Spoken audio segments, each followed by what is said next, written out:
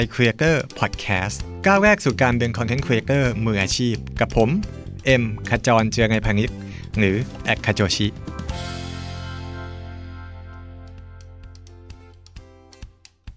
สวัสดีครับยินดีต้อนรับเข้าสู่ iCreator Podcast นะครับกับผมเอ็มขจรเจือไงพานิชหรือว่าแอคคาโจชินะครับวันนี้เราจะพูดคุยเกี่ยวกับเรื่องที่เป็นไก่กับไข่นิดนึงที่หลายคนสงสัยว่าเราควรจะโพสต์คอนเทนต์ของเราเนี่ยช่วงกี่โมงดีครับ เป็นไก่กับไข่มากๆนะครับคือคนนึงก็จะบอกว่าเราก็ต้องดูสถิติดูยอดคนใช้นู่นนี่นั่นแต่บางคนก็บอกว่ามันต้องลองไปก่อนจนกว่าจะรู้ว่าเวลาไหนคือเวลาที่เหมาะหรือบางคนก็บอกว่าโพสไปเถอะถ้าคอนเทนต์ดีเดี๋ยวคนก็จะมาดูเองนะครับซึ่งอย่างเนี้ยก็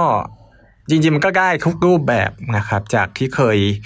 ทำมาเองได้เรียนรู้ได้ศึกษามาเนี่ยคือคนที่เชื่อเรื่องของเวลา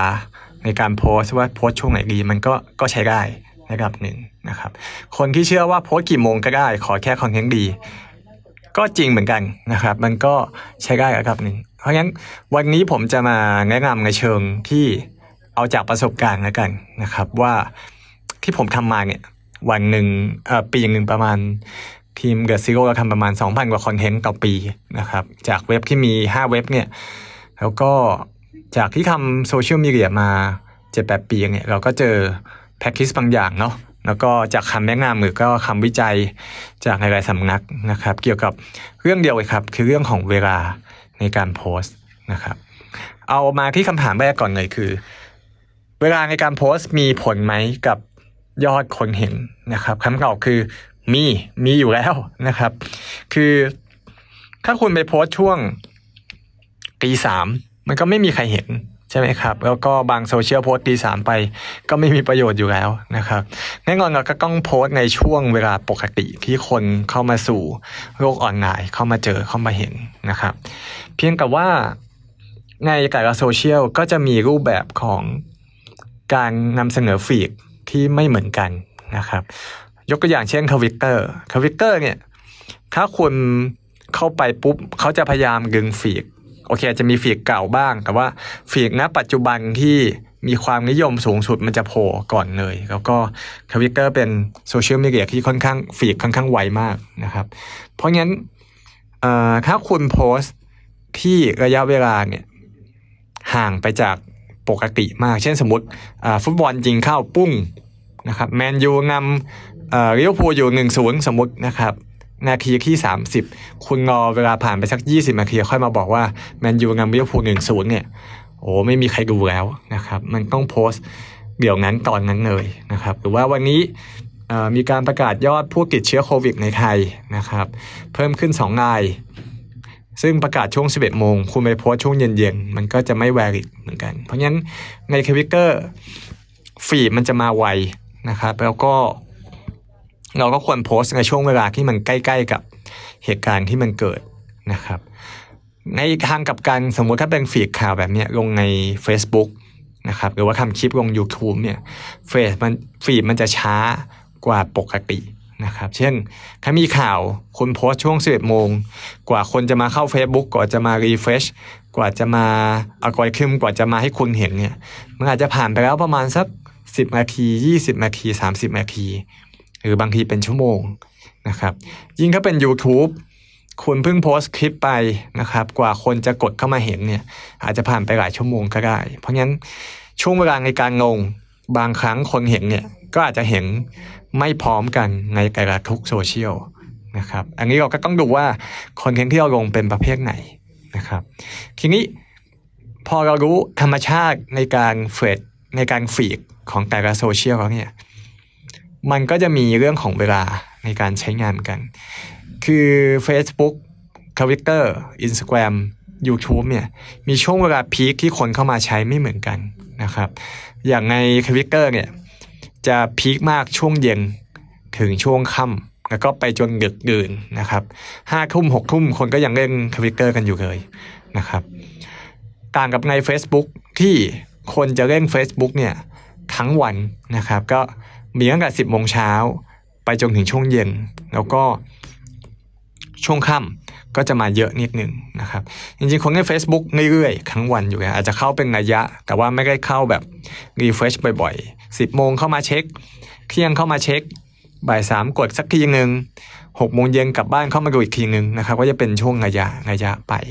นะครับเพราะฉะนั้นถ้าเราดูสถิติที่เคยมีคนแชร์กันเยอะๆนะครับไม่ว่าจะเป็นช่วงเวลาที่คนใช้ Facebook มากที่สุดช่วงเวลาที่คนใช้ Twitter มากที่สุดอะไรแบบนั้นแล้วเราควรจะโพสต์ช่วงไหนเนี่ยบางทีเราต้องเข้าใจด้วยว่าการเฟชของฟีดเข้าไปในไทม์ไลน์ของแต่ละโซเชียลมันก็จะไม่เข้ากันนะครับเพราะงั้น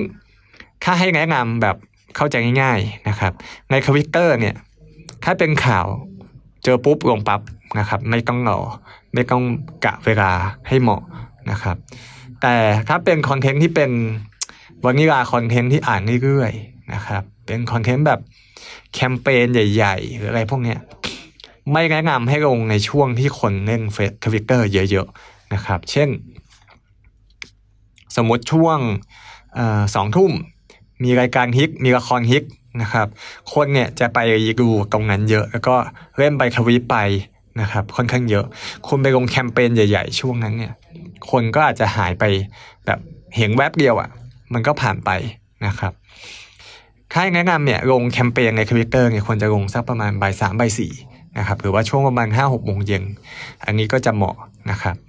ทีนี้เรากลับไปดูใน Facebook ใน Facebook เนี่ยจริงๆแล้วคุณลงได้ทั้งวันนะครับลงช่วงไหนก็พอจะได้เพราะว่าถ้าใน Facebook มันฮิตเนี่ยสมมติผมโพสต์ 10 โมงเช้าแล้วมันฮิตเป็นคนแชร์ไวรัลเยอะคนล็อกอินมาช่วง 2 ทุ่มก็ยังเห็นอยู่นะครับเพราะว่ามันจะดูเรื่องของอัลกอริทึมเรื่อง engagement เป็นหลักมากกว่าพวกเวลานะครับใน Twitter เนี่ยจะดูเช็คเรื่องเวลามากกว่านะครับทีนี้ถ้ามาดูใน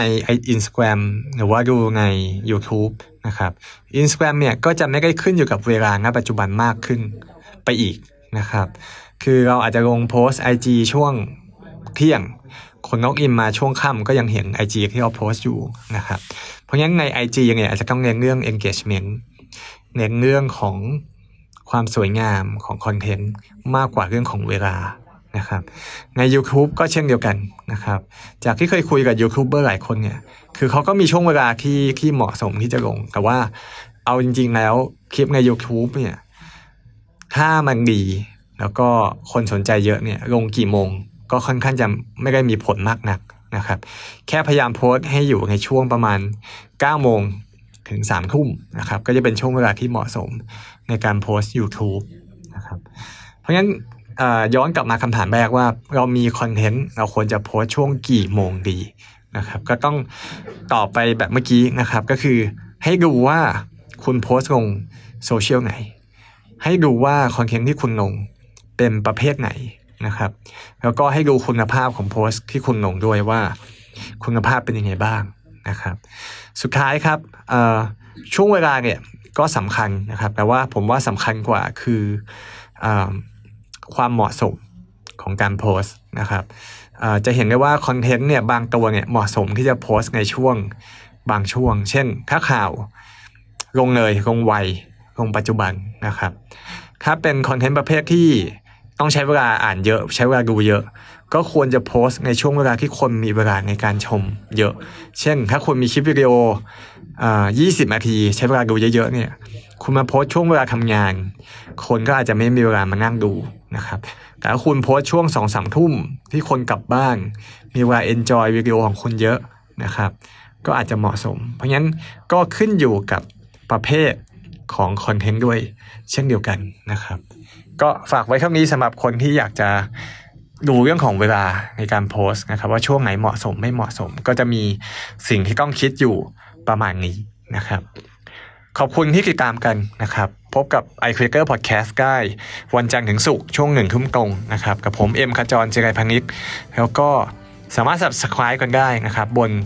iTunes Podcast SoundCloud YouTube Spotify แล้วก็